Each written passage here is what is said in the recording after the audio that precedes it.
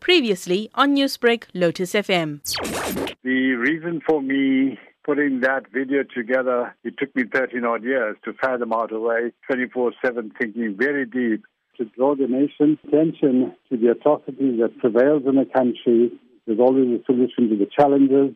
Yes, with the stance taken, I do admit that the nation is of the opinion it has been derogatory, that the intention was not that, it's much deeper, because there's obviously one component that's missing, and that is those that have been in prison before and that are outside are now being basically marginalized. We cannot actually find a solution to crime by keeping them aside of the issue, and that's what's actually escalating the challenges of crime right now. Now, why did you use a term that the nation deems derogatory? To get to a toll road, you've got to be on a gravel road. Right now, you take it, there's been racist remarks against Indians.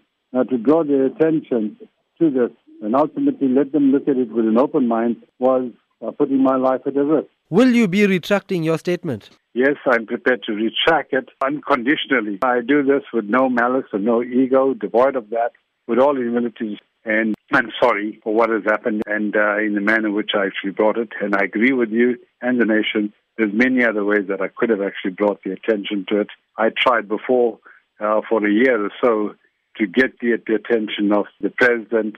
I tried in various means to say, listen, NAVCARE has got the solutions to the challenges faces the nation. Let's meet.